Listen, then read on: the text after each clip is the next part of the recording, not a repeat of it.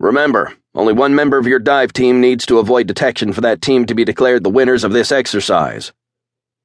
The U.S. Navy underwater warfare trainer spoke forcefully, almost shouting as he addressed the 2 Navy SEALs who stood before him, as well as a dozen others who sat on the dock nearby. For Navy SEAL Dane Maddock, the statement offered little consolation. He and the SEAL he had been paired with, Uriah Bones Bonebreak, would be the last team to attempt the exercise, which so far none of their peers had been able to complete. Maddox stood on a floating dock at the entrance to a military harbor, surveying his surroundings. He squinted against the bright morning sunlight as he focused on their goal. A destroyer ship docked in the harbor about 100 yards away, a large red flag draped over one side indicating its training target status. The SEALs were supposed to act as enemy combatants infiltrating the harbor by scuba diving through it and sticking a mine on the warship's hull. Maddox felt the pouch on his weight belt that contained the mine to make sure it was fastened securely. Bones also gave his equipment a last-second inspection. Their task would be difficult enough without any gear failures. "Divers ready." Their warfare trainer spoke through a megaphone now, alerting those in the vicinity about what was taking place. Maddox sized up their foes, the 2 opponents whose job it would be to stop the SEALs from placing a mine on the ship. They were superior swimmers, much better than Maddox and Bones, and they always seemed to wear annoyingly cocky grins on their faces. This would be a test for them, too. "Mark 7 team, ready." The 2 bottlenose dolphins circled in their enclosure, an underwater pen with a sliding door which their handler, a marine mammal specialist, now lifted and held open. The United States Navy Marine Mammal Program had been in quiet, low-key operation since the early 1960s, with significant deployments during the Vietnam War and other conflicts. The long-classified program trained dolphins and sea lions to perform useful underwater tasks such as mine detection, the recovery of underwater objects, and, as would be demonstrated in this exercise, the protection of harbors from attacks by scuba divers. Bones glared at one of the animals as if he could intimidate it.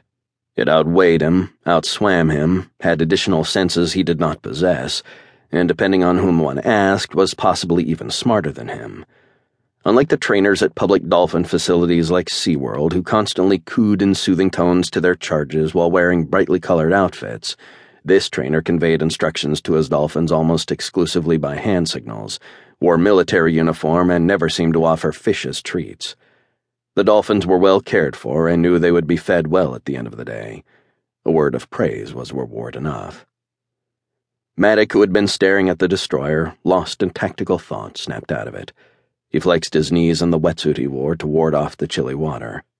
The suit limited mobility somewhat, but it was important not only to retain body heat in a medium that transferred heat away from the body 25 times faster than air, but also to shield their bodies from accidental blows the dolphins might deliver.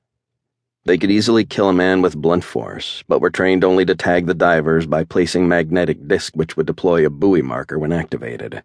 When these yellow markers floated to the surface, Navy officers would then make a decision about how to intercept the potential threat. Maddox observed the dolphin handler closely as he communicated with his mammalian subjects. "Mark 7 team, set, go." The handler blew 2 short blasts from his whistle, and the pair of cetaceans burst from their pen into the open water of the harbor entrance. They would be given 3 minutes to swim to the destroyer at the other end of the harbor before the dive team hit the water. Maddox and Bones watched the sleek animals recede into the harbor until they were no longer visible. "And to think I used to like that show Flipper when I was a kid." Bones shook his head.